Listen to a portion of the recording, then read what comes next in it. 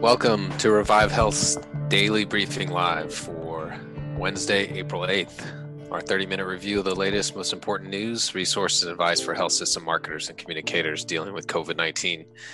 I'm not Chris Bevelo, your normal host. Chris is got a prior commitment today, so my name's Jeff Spear. I'm your guest host today, senior strategist at Revive Health. Chris will be back tomorrow and do all the great things he always does. Today, joined by Chase Kleckner, Senior Marketing Manager at Revive Health. Hi, Chase. Hey, Jeff. Good to have you here. Thanks. Appreciate being here. Chase is our show producer and makes everything happen. Also today, we're joined by Ben Fuqua, VP of Analytics at Revive Health. Ben's been practicing analytics for more than 25 years and joined Revive Health several years ago from HCA. Ben, how are you today? Hey, Jeff. I'm great. Thanks for having me on. Ben, can you just tell our listeners here a little bit about your background? Sure. I've been doing analytics across a number of industries for a very long time.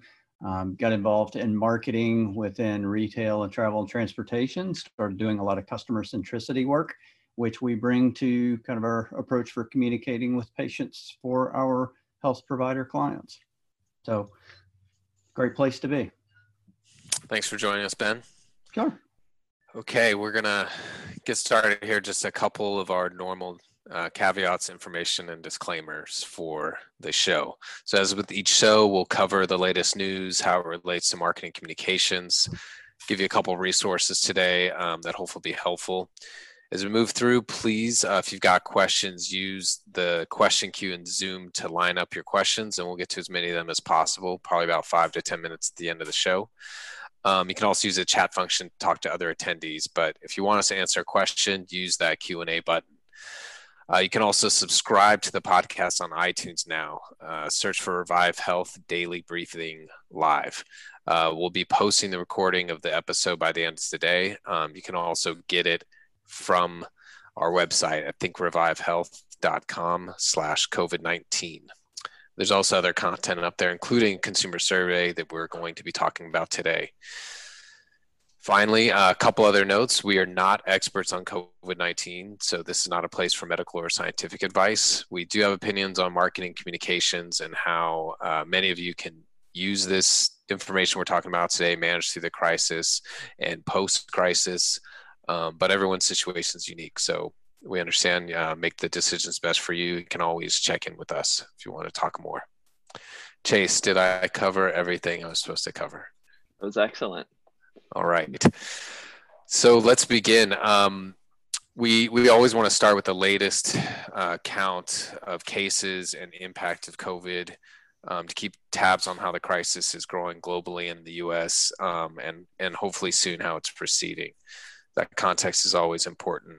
We don't want to overlook it. So we use Johns Hopkins tools for that. And we've got a link there. But today, right now, as of the moment, 401,166 confirmed cases in the United States, 12,936 deaths.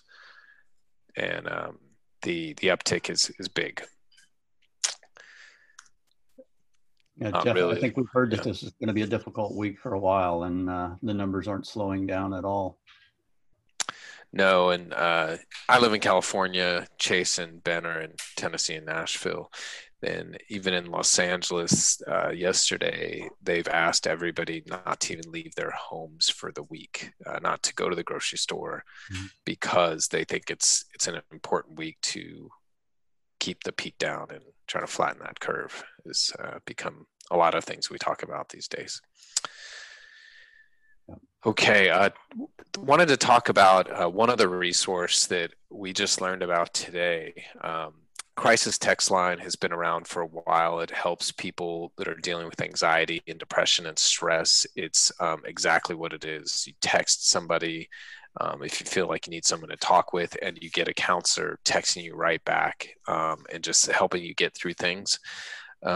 I've done some work on mental health before. It's a really, really phenomenal service. It's free for people, certainly there for people who might be feeling depressed or sad or thinking they might want to hurt themselves. And today we learned that that the crisis text line has launched a new free service specifically for frontline healthcare workers and essential workers.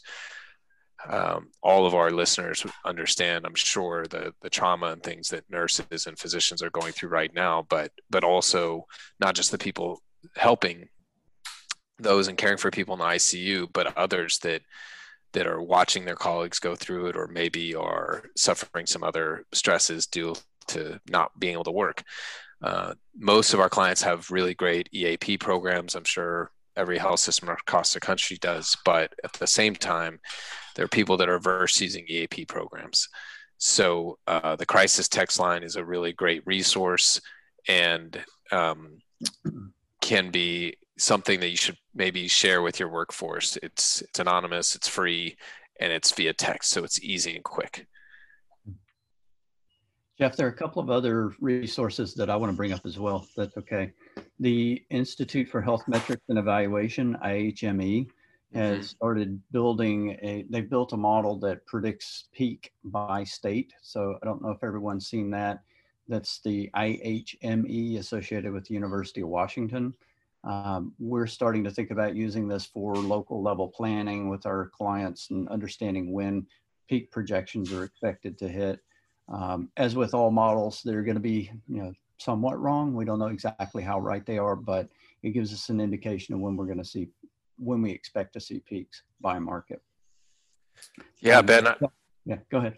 I was going to say, I saw that as well. And one thing that for the listeners out there that are in charge of communications right now and working with their health systems on that, and closely with their states and governors and Department of Health, that might be something to look at, because there may be some discrepancies there. For example, projected bed shortage in your area. And if consumers are seeing one thing and you might be projecting another, probably important to understand that and be able to communicate around the differences. Right. And you and I talked about this briefly, but those are at a state level. And I got to think, a state like California, a state like here in Tennessee, that's geographically so long or big, those are state level resources. So the idea of making those resources available to some of the rural communities, or having people come into the larger communities for care, it becomes more difficult. So that's one reason we've started looking at a second data source, which is the COVID Alliance, which is an MIT group that spun off, created forecasts for risk at the county level. Their forecast is based on a couple of different clinical conditions like hypertension, diabetes, and obesity, but it gives you a risk score at the county level, so that when we do start to see the epidemic hit those rural locations, you know which ones are at higher levels of risk. So you can start to plan around, that peak combined with the local county scores. Yeah, and I think that leads to one of the articles I thought today, or last night actually, maybe. But the New York Times has an article right now about that very issue, about the spread to rural counties starting to happen. And I think we all know in healthcare about the challenges that rural communities have with healthcare. The article did say that in the last decade, about 120 hospitals in rural counties have closed, and more now. There's, I think, some that have closed during the pandemic. So for our listeners out there, I think for health systems that maybe are in rural counties, but also those that aren't, think about how you can partner together with somebody that may not be right in your vicinity to figure out how resources can be shared in ways that maybe normally wouldn't have to do, or that you do in other shared service lines, not just in care or preparation, but even in communication and engagement with the community, which we're going to talk about a lot today. So we'll come back to that point. But let's get into that. We, as some listeners may know, a few weeks ago, we did a consumer survey right near the beginning of the pandemic, and it revealed a lot of really interesting things. And we thought it was really worth doing again, and understanding how things might be changing or not changing for consumers, particularly what they want to hear from hospitals and health systems for, as well as a few other new questions. So we wanted to focus today's show to talk about those findings a little bit. They're on our website in the thinkrevivehealth.com. /COVID-19. But Ben, real quick, before we get into the findings, can you just introduce the survey a little bit and tell our listeners a little bit about the methodology? Sure. So we initiate a survey through a company called Pollfish. We design the questions that we want to ask, issue those through a series of existing applications, so consumers are not being asked to go to a site to do something. It's embedded in their normal active use of existing apps. And it's presenting the survey principally mobily for them to answer questions that we're posing through the research instrument. We're getting back 700 responses, which for the national level is statistically significant at 95% confidence and with a 4% margin of error. I know that we have put out a dashboard that allows us to drill down to some of those elements and start to parse out regions, states, different demographics. A word of caution on that: the results quality is going to change when you start kind of drilling down to the smaller samples. So keep that in mind. So like you said, we fielded the second questionnaire. In this questionnaire, we kind of moved away from some of the channels and asking information about the channels necessarily, and started to focus more on the how does the healthcare provider continue to communicate, what frequency, what sorts of information, where is the consumer mindset wise, what are they thirsting for, what do they want to hear, and then what are they experiencing personally during the episode, as individuals, how is it impacting them? Yeah, in thinking back to the first survey, we found that pretty revealing. Number one, that people really trusted hospitals and health systems more than almost anybody else. Another finding is that people were basically worried about everything. Finance was top, but was kind of surprisingly, the second, I think, thing people were most worried about was the physical health of their family, unrelated to infection. Right. And then we also saw some things around telehealth. So let's get into a few of the main findings from this one. Ben, what do you have for us today? Sure. So again, thinking about the thirst that consumers have for information, you and I are talking about this as to the frequency that we're searching for, news and updates. Everybody else is just like us. There's a high level of daily, inside of the day, search for information updates that consumers are expressing. And again, in our survey, we saw that the preference is for that information to come from local healthcare leaders and from local leaders, followed by national healthcare experts. Yep. So that demand, that thirst for knowledge is still there, that thirst for information, for updates, it's still at a daily basis and inside of a day. And that thirst is big. We saw that New York Times, for example, their readership has jumped 100%. Yep. That's a lot.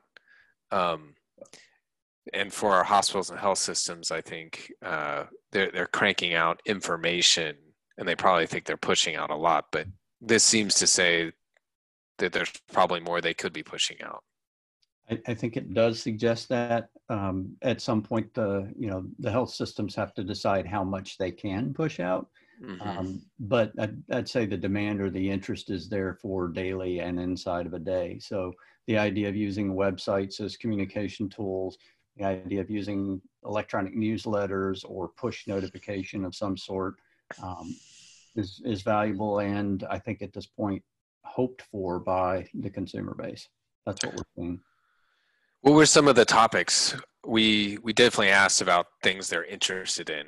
Can you talk a little bit about what the survey showed there? Yeah, sure. So there's still an expectation. I think I have a friend who's a newspaper person in West Tennessee, and he always says all news is local news, right? Nobody cares at the national level so much. They want to know, what does it mean to me? What does it mean locally to me? So community level updates, what's happening in my market, how many people affected, are things okay, do we have beds, that kind of information I think is hoped for. Where to go for testing. We saw that people still don't know exactly where to go, when the conditions are right for them to go, when the symptoms have triggered kind of that threshold to actually go get tested. So that is something that we saw last time. And then again, this time it stayed very high on the interest list for that kind of communication. Another thing that we saw this time is the idea that people are taking kind of the guidelines very seriously. They're taking the personal protective equipment ideas, the social distancing, and they're putting those into effect. But interestingly, they don't necessarily think that everybody else is. Right. So I don't know if it's I'm better than you, I'm doing the right things, you over there, I see you, standing out in the yard, whatever. I don't know if that's exactly what's happening, but there's certainly being communicated the idea that everyone else isn't doing the things that they need to do.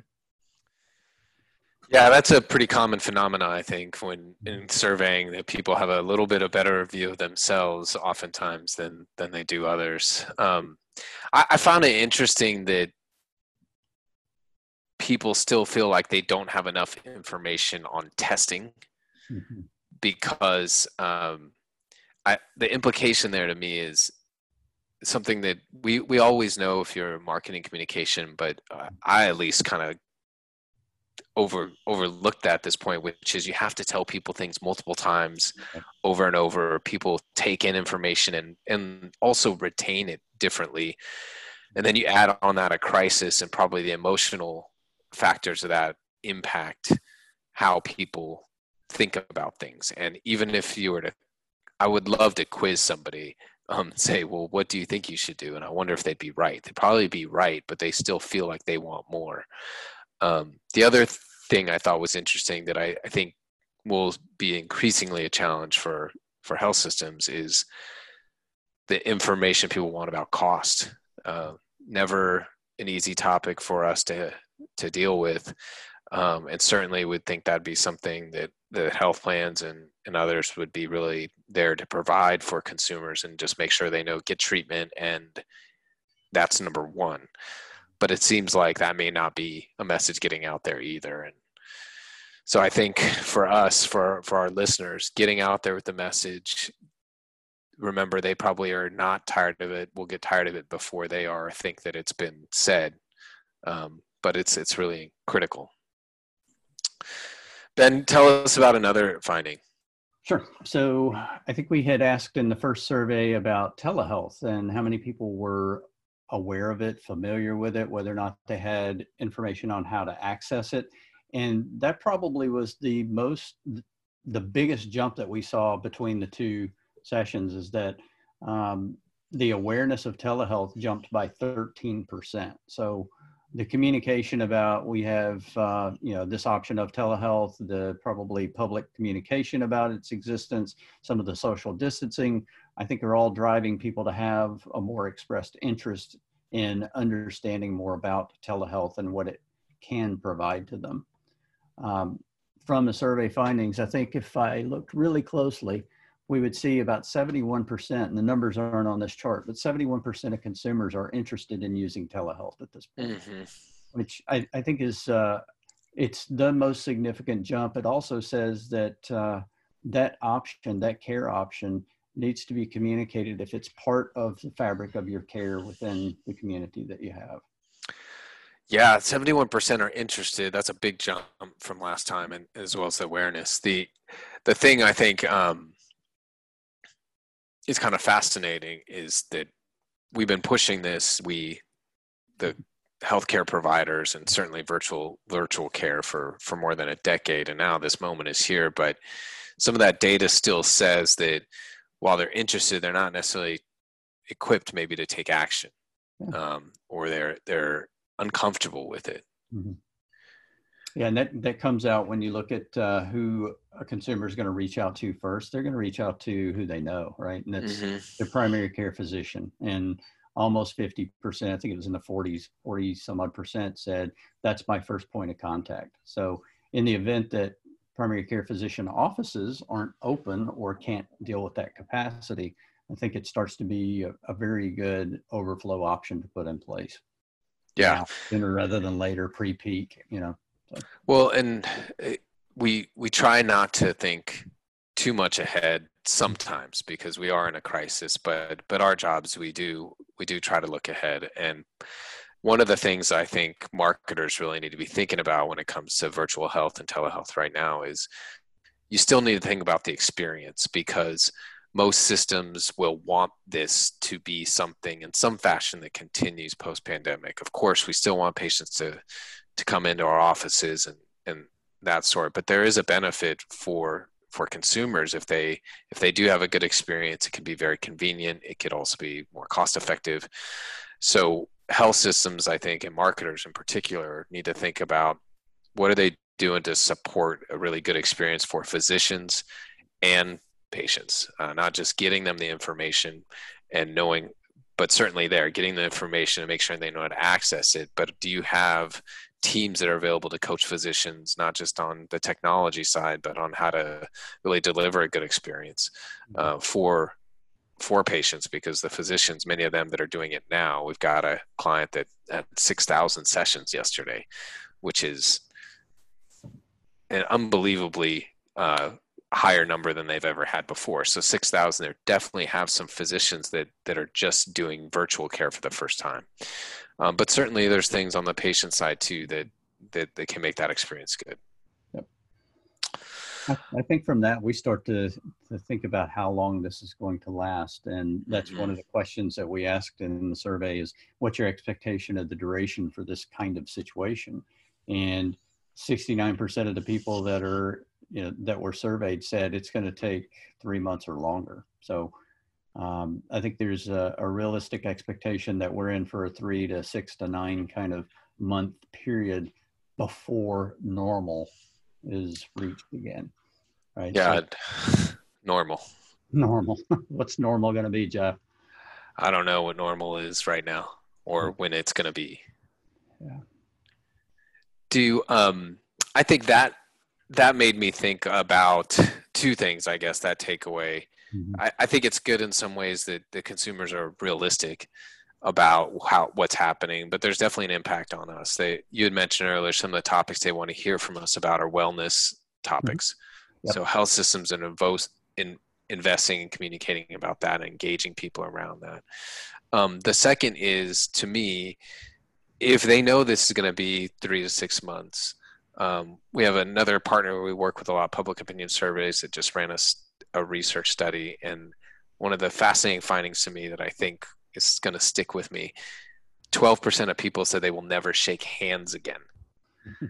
Mm-hmm. So what does that mean? There's clearly a lot of room between normal and never shaking hands again, and people being in this for 3 to 6 months. So for healthcare providers, what kind of information should they be thinking about getting to people beyond just COVID right now in their homes as it relates to care? Right. And that's one of the things that we keep inquiring about is the level of expectation that consumers have specifically from health systems on that kind of topic. And you mentioned earlier that concern for family well-being was among the top kind of responses. So anything that helps people navigate this time where we're not normal, where you have to isolate in place, where you're with your family unit right now, whatever that is, the mental well-being coming through that, the physical well-being, maintaining exercise, putting boundaries in place so that we're not working 16 hours a day, which we kind of maybe do, but right.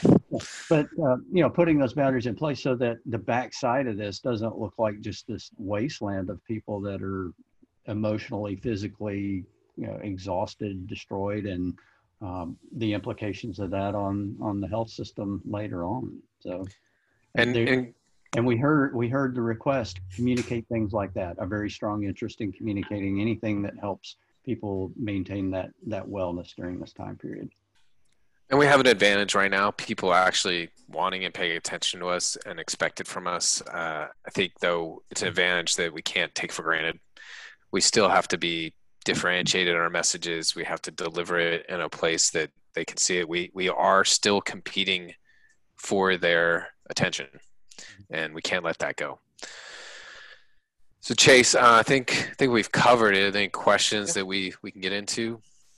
I think the question I have is, how long do I know we mentioned like we don't know how long this is going to be, And Ben, you mentioned some things on wealth or health, like kind of general health guidelines. But how long do we communicate around COVID as a system? And is there other content that we need to be pushing out either afterwards or just at the same time? Ben, you wanna go first on that one? Sure. So I think with the peak information that we're seeing from the IMHE, we have an idea of how long it's going to be until we hit that peak saturation point for health system demand. I think absolutely the guideline communications keep going through that time period. The consumer response, I'm following the guidelines, everybody else isn't, suggests that it makes sense to keep that message going. And Jeff, I think you made the comment, you don't just get to say it once or twice, one PSA, two PSAs, you got to keep it running, 7, 8, 9 touch points. We've also seen flattening of the curve models that are starting to suggest that fewer people are going to be infected and suffer mortality as a result. And those are reflecting positive adoption of those guidelines. So anything that keeps that kind of thread, communication, suggestion, recommendation going is crucial. And through the peak period. I totally agree. I think there's a couple other things to think about on COVID information specifically. So COVID-19 information specific to at-risk populations who have been maybe not been able to get care because it's not emergent condition, but maybe things are getting worse for them when they're not getting the chance to go see a routine appointment. And they're wondering how they should be taking care of themselves, or maybe the caregiver, somebody in their family that doesn't necessarily have to think about this as much, is now worrying about their condition and how to help take care of themselves. So health systems, I think, really can get specific personalized information out to these at-risk populations, some of it related to COVID-19, some of it just related to their condition, and helping them feel confident and informed and knowing how to manage these things, and when to say, yes, I need help, and I need help right now. So all your websites that have service line information or specialty information, we should be directing people and have some custom information there. There's also, of course, I think the opportunity for people that have scheduled appointments that couldn't go to stay in front of them. So whether it's a hip surgery or some skin condition or something else, it doesn't mean, hey, call us when the pandemic's over. That you can really win a lot of loyalty, and also, of course, help people get through this by personalizing communication, staying in front of them, maybe utilizing some staff even to just place calls, staff that can check in on people, make sure they're doing okay, maybe direct them to virtual care if that's appropriate. I think those are really important things. And then lastly, it's definitely not too soon, I think, to plan for if you think your area is going to be out of the peak in a month, there will be pent-up demand for your services. So thinking about those things, not only talking to your staff about that, but of course, starting to make sure that you've got plans in place to market those services is really critical. The last thing I'll say on that is your workforce. I think every health system I've talked to is doing a tremendous amount to celebrate their workforce. They know what's happening and supporting them, but that has to go for a long time, because they're also going to have a lot of challenges coming out of what's happening right now, but then dealing with how things will flip in 3 months for the system and kind of go up and down.